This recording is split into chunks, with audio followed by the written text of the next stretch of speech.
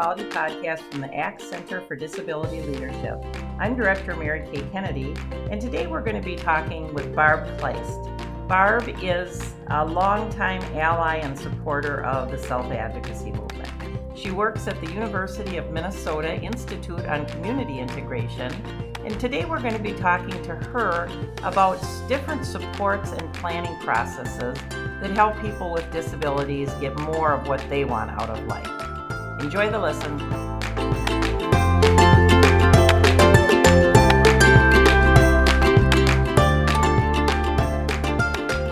All right, good morning, folks. We got a great podcast for you today. We've got our guest Barb, and Cynthia, our co-host, is with us today too. So let's get into this. Cynthia, would you like to start the conversation? Good morning, Barbara. You're a big fan of people with disabilities living and learning the way they want. Could you tell us a little bit how you got into that role? Sure. Thanks for inviting me to be part of your podcast. I'm really excited. Nobody's ever asked me these questions before. So I really got involved in why it's been so important for me that people with disabilities really are in the driver's seat of their own lives is growing up. My parents really instilled that in my family. When I was about 10, my brother was born, and he had some challenges in learning and kind of processed things differently, sometimes saw the world a little differently. And my parents just really instilled in all of us that we all have the right to live our own lives, to have the lives we want. And so we really were raised that way. And that carried me through, carries me through to today. And really thinking about, how important it is for me to be able to advocate or to promote or be a part of something that is, just seems natural to me and my family. So I felt like that kind of couldn't figure out why everybody wouldn't be treated the same way and have those same expectations to live their own lives, why it would be any different just because someone may have a label of a disability or something like that. So it's really been since I was 10 years old. Wow. And then I've just tried a lot of different things along the way that always put me in places where I had the opportunity to support people with disabilities to live their best lives. Wow, that's wonderful. We're going to be talking a lot about person planning, and I hear you are a big advocate and person that likes that. Can you tell the audience a little bit about that? We've heard about the words. I'm sure you all have heard about that word, person-centered planning or person-centeredness, for many, many, many, many years. And I've always found it's an important concept or something to think about. But I've always been really interested in what does that look like in terms of person-centered planning? How do we help? So I think about my own brother who does a lot of really cool things. He's an outdoorsman. He hasn't ridden a motorcycle, but he likes to do, he's got a lot of interests and things that are important to him. And really thinking about how do you plan? How do you support other people? How do people get those things that are really important to them? And we all have our health and safety things that are important. We all know what our doctor tells us we need to pay attention to. I love my potato chips, but it's also important to me to be able to eat those potato chips. And sometimes I will make choices that aren't so great. Right.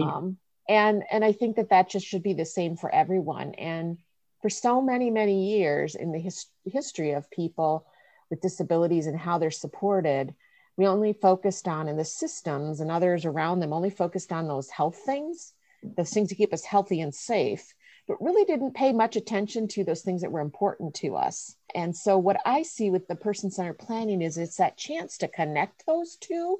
Yeah. So thinking about, we know what we need to do is healthy and safe, but Mm-hmm. what can we do? How can we get supports on those things that are important to us, like getting out and going to concerts, or maybe wanting to be on a sports team or some kind of a league? Those are the kinds of those things that are important to us that are often missing when we would think about planning supports for people.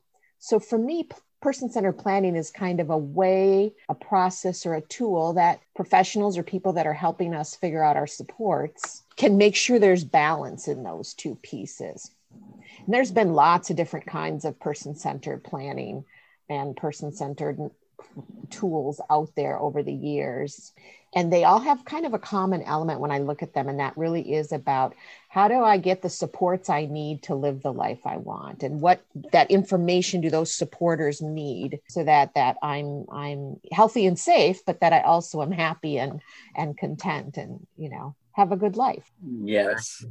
That's a very important key to this whole conversation, is that we get what we want, but yet we're also safe.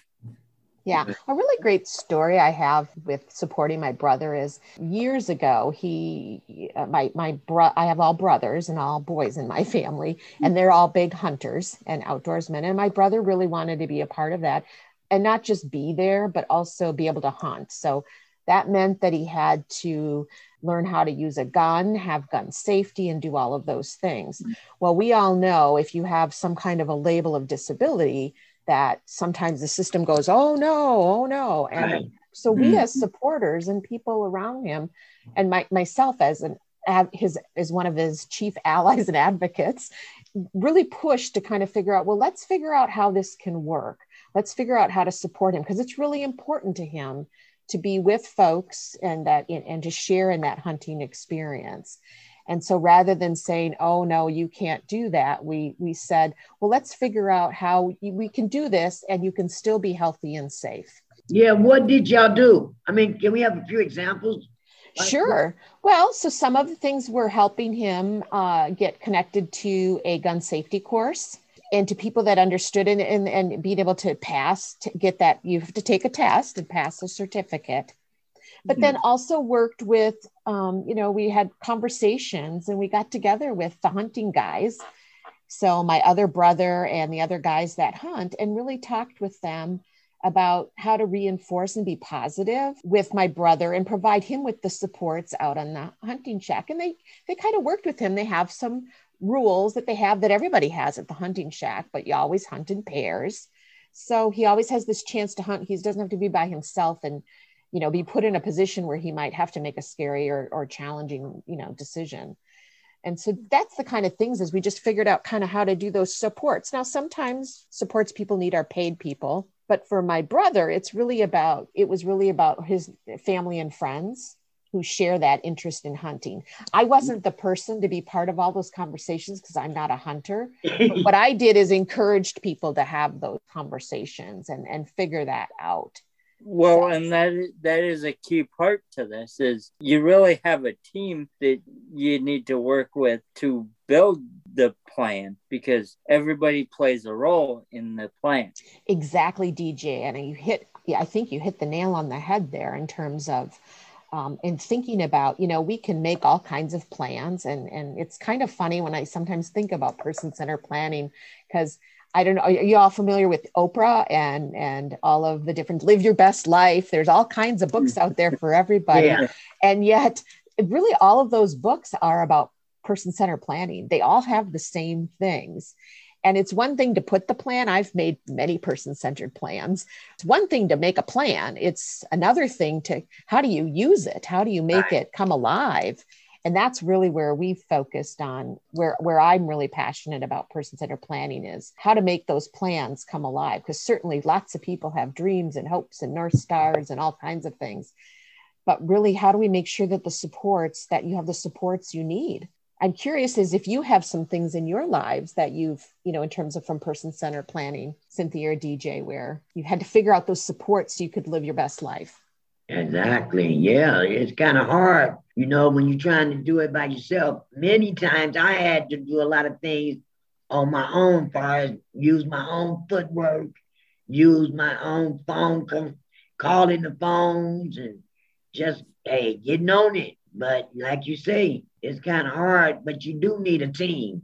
Mm-hmm. You do need a team to work with. You do. And I just want to know, out of the personal centered planning, what's some of the things that made you feel good, want to cheer and holler out, That's a great question. It's a hard question, but actually things that make me want to cheer is when I see someone, and even today when I was joining you and had a conversation with Mary Kay, yesterday. To me, this is about represents person-centered planning, because I'm guessing that this is something that's important to you and you're interested in, and you've got the supports you need to do this great podcast. That makes me want to cheer when I see people where I can see that they're being supported in the things that they want to do. Those are the kinds of things about person-centered planning work that make me want to cheer. Yeah. What are some of the things that make you mad or upset?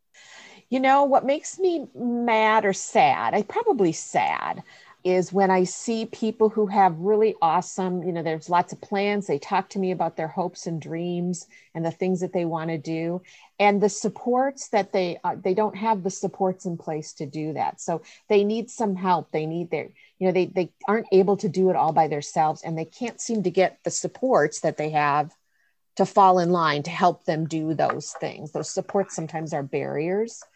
And sometimes the supports are people, sometimes it's rules that get in the way of that. But really, when the supports are only focused on health and safety and they're not thinking about the bigger pieces, that makes me sad. Also, it goes hand in hand is because a lot of the way the person-centered planning stuff is set up is, can it fall under a goal? Or for people with disabilities too, it's got to be an attainable goal, and they'll help you with it, because you can't say, oh, I'm going to be a rock star tomorrow. That's not obtainable. Right. Unless you're a really awesome musician and have a lot of connections. But I think that's really a really important point, DJ, it goes to something that also makes me sad is when, sometimes I'll see things in writing, this is my person-centered plan.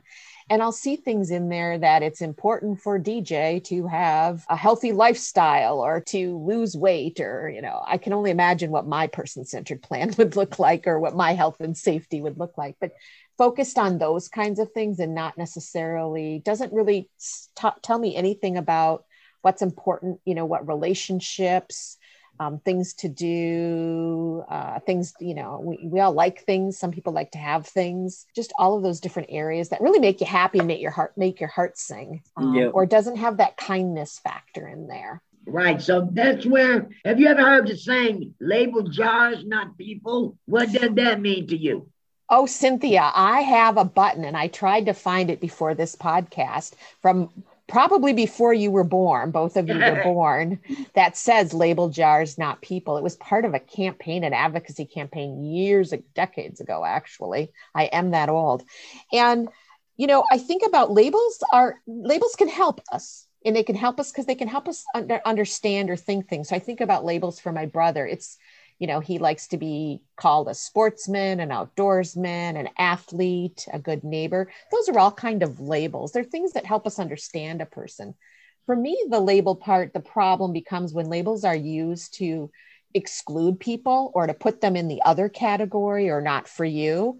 And that's been historically through my career and the research I've done over the years in law and all kinds of things. People with disabilities have been given those labels not to include them, but to exclude them. So that's kind of where I see, it works for jars, tells you what's in the jar, but for people, it doesn't, a disability label doesn't tell you a lot about the person. And know what, for me, it takes something out of you. It makes you not want to complete anything or do anything because you've already been labeled as you can't. It's just something that takes out of you. It makes you less than what you are. For me, that makes me feel like they already told me in their mind that nothing I can do ever going to be good enough. So why try? That's how I feel about that. Yeah, I hear you, Cynthia. I think labels can bring you, I look at it as, does the label bring you up and tell me something really important to you, like podcaster? Cynthia is a podcaster. That's a valuable label. It tells me a lot about your interests, and we might have some shared interests, versus a label that says Cynthia is a person with a disability. Well, that doesn't bring you up. It's not meant to bring you, raise you up. It often, sometimes those labels can, so I kind of look at labels that put people down and labels that bring people up. Right. And really focus on those labels that can bring people up and tell me about something. So DJ I have a feeling he's a Brett Favre fan or a Green Bay Packers fan. Those are the kinds of labels that are valuable to us because they help tell people who we are. Exactly. And they're labels we choose. Exactly. Right. Exactly. And I can remember growing up where they'd go, oh, because of your disability, you're not going to be doing this. So my favorite thing to do is I started at a young age with the word can't is not going to be in my dictionary. If somebody tells me I can't do something, I'm going to push harder to try to do it just to prove them wrong, because it's that stereotype of, oh, because he's disabled, he can't do this. You know, I had a lot of those things with my brother growing up where people would, when he drives a car, he's got his own car, he drives, he works. But I remember, and I use this in training sometimes, remember telling, kind of a little example of someone who, their dreams or their person-centered dreams were to live on their own, have a job and drive a car. And I do this with training with teachers sometimes. And then I'd ask the teachers to think about some goals for that person. And when we would talk about after the exercise, when we talk about it, a lot of the teachers and professionals, then when I've used this, would talk about how, oh, that's unrealistic. First thing we need to do is make sure they have realistic expectations. A person with and they had information about his disability too, can't do those things. And then I'd share with them that this person is my brother and he has a job, he drives a car, he has all of this really great life, to help them think about how easy it was for them to put low expectations. And so I think what you were talking about, DJ, is how those word can't and stuff, other people put these low expectations on us. We have some listeners out here that might help people making decisions for them. Could you tell is there a way that they can get more involved in the way they live, work, and play? Yeah. So thinking about people who want to make their own decisions or make more of their own decisions, I think a big piece of it is finding and connecting with that ally in their lives. So finding someone in their life that can kind of connect with them. I certainly think some of the work that you're doing at Advocating for Change and the DEETS is kind of helping people build those skills. Yeah, that's what we do. And it's a hard question to answer because everybody is at a different place in their life. And some people might have supporters that are making decisions for them. So then it's kind of figuring out how to help them or coach them in making their own decisions. Sometimes I work with families and young adults who they're kind of trying to transition, become adults, and mom and dad are having a hard time letting go. And so they want to, make decisions for the person. And we have lots of conversations about how to, with families, I do with parents and siblings, about how do you early on, but at any point in your work, you have an opportunity to help your family member. So we help my brother make decisions. We help him think through. We try to be those allies and supporters, and we don't always do. We get it wrong sometimes. And sometimes it's easier just to tell somebody what to do, what we think they should do. But it really takes that time and that learning and continually thinking about it. And I think the work that you're doing in both of your roles as leaders in this is super helpful in helping people kind of think that through and just keep asking questions. I guess my advice is to help people find at least one trusted person. Right. That's going to listen to them. Yeah. I think of a bicycle. In order to spin the back tire, you got to have the pedals and the gears and all that. But if you don't feel comfortable pedaling that bike, there's tools that'll help you pedal that bike. But you got to have the right tools on that bike to make the pedal and the wheel go. So. Yeah, and it takes a special skill to be able to ride a bike with just one wheel, those unicycles. Most of us need at least 2 wheels. Some of us, I need 4 wheels. Yeah.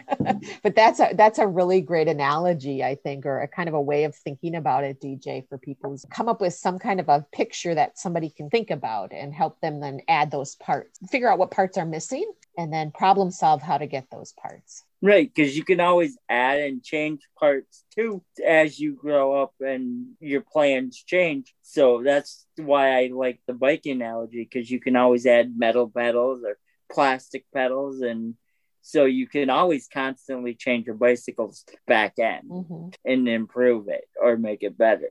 I agree. I think that using person-centered planning is one way that people can use. There's an opportunity there for them to figure out those support pieces and get their voice heard. Because I think ultimately it's about how do you support people so that their voice is heard. Yes, I agree with that statement. This is so much fun. Well, I got a question for you. What if you had $1,000? What would you do? Yeah. Gosh. You can give it to me. I'll I'll answer. take it. I'll answer the question, but then I am actually curious as to what you both would do with $1,000. Well, and actually, my mom and my brother, my youngest brother, and myself all have big birthdays this year. Like we call them the decade birthdays. And so I think I would use that money to pay for a birthday celebration with our family and our friends sometime when we're allowed to do that again. Well, for me, if I had it, like I said before, I would spend half of it and just have a nice picnic, have all the people join together with and without disabilities, join together, and just have a fun day. And then the other half of it, I would try to get literature out there about some of the things like the DEX program and everything that could help a person with a disability get ahead of what they're trying to do. I just put literature everywhere I could, in every store, every window. I would just try to make it be known that there is help out here for people with disabilities. And sometimes they don't even know that it's help out there for them. So I would put a lot of literature out. What a testament to your commitment to advocacy for everyone, Cynthia. How about you, DJ? I'd kind of go a different approach because music's been with me through all my surgeries and stuff, and it's like the one thing that I go back to every time. So I would have to invest it in helping people with disabilities and without learn music, because that is something that they're pulling out of schools. And it's like, no, that needs to be there, because what do we turn back to when we get stressed? For me, it's music and kind of the art. So I'd have to figure out how to start my own program and make it so people with and without disabilities could have that outlet. I think that what's so great about that question that you asked me and that we all answered is I learned some things that I think are important to you. I would guess anyways that are important to you. I mean, I think for all three of us, we got to learn from each other those things that are important to us in terms of family and friends and celebrations and advocacy and education and music and helping other people. Those are all those, when you think about person-centered, we didn't talk about diets or nutrition or medicine or those kinds of things, those health and safety things. We really talked about those things that are important to us. And right. So, just like we have the right to live the way we want. Exactly. That's point blank. Yep. Just because you have a disability, that doesn't mean that you can't do the same thing as a person without a disability. That's how I feel about it. And the key is to find those supports that are going to help you keep that balance. Yeah, that's why I say I will put out so much literature. Every time you turn the corner, you will see something saying something about advocacy and OPSNAP program. I'll put it out there. Right, because if you don't know about it, and how you gonna learn something about it if you don't know about it? And you got to put it out there for them to know. I definitely think a lot of this is about educating people on what needs to happen or how it can help them. And that's what we're ultimately trying to do with the podcast, is to help and teach people about some avenues that they can take. I hope it helps everybody hearing how conversations that we're having are going, so that they can understand how it's going and thoughts on how to help make better decisions or help them get their goals done and stuff. I know I'm putting it out there because I done told everybody I know about the podcast. The people at my job, I know they tired of me saying it over and over. Please listen to our podcast. We got some good stuff going on out there. So, yeah. And then I work with people with disabilities. So I talk to them every day and tell them the same thing. So I got a lot of listeners waiting to hear what's going on. Yeah. Well, this is such an important thing that you're doing, I think, because I think a lot about the next generation, because I'm getting older. Remember, I said I'm going to have a decade birthday. Yeah. And as my friends and other folks who have been on this journey with me, advocating and being allies and supporters, we talk a lot about who's going to be those allies and supporters coming up. And really you guys are leading the way on that and doing things that are going to make sense to a whole generation who, your world sometimes looks a little different than mine with all of the electronics and the podcasting in different ways to get information out to folks. And it's so important that we have those voices and that creativity and just that commitment that you all have, thinking about new ways to keep people engaged or, keep people connected. Right. Yeah. So this podcast is just a really terrific idea. I'm glad you like it. Okay, and thanks, Miss Barbara. We'll be closing, but before we close, is there anything you would like to leave our listeners with? Gosh, no, I think just thank you for this opportunity. It was great to meet both of you and to learn from both of you. And I hope that everyone out listening continues to stay positive and be kind and know that there are people out there that are willing and able to support, but sometimes also need a little guidance in that because, we sometimes need help from you to tell us what's working and what's not working and what's important to you. Absolutely. Okay, we want to thank you. It was great meeting you. Yes, thank you. Okay. Join us for the next Disability Equality podcast. To bring self-advocacy programs to your group, check out the Disability Equality Training Series and other ACT Center programs at selfadvocacy.com. Thank you for listening.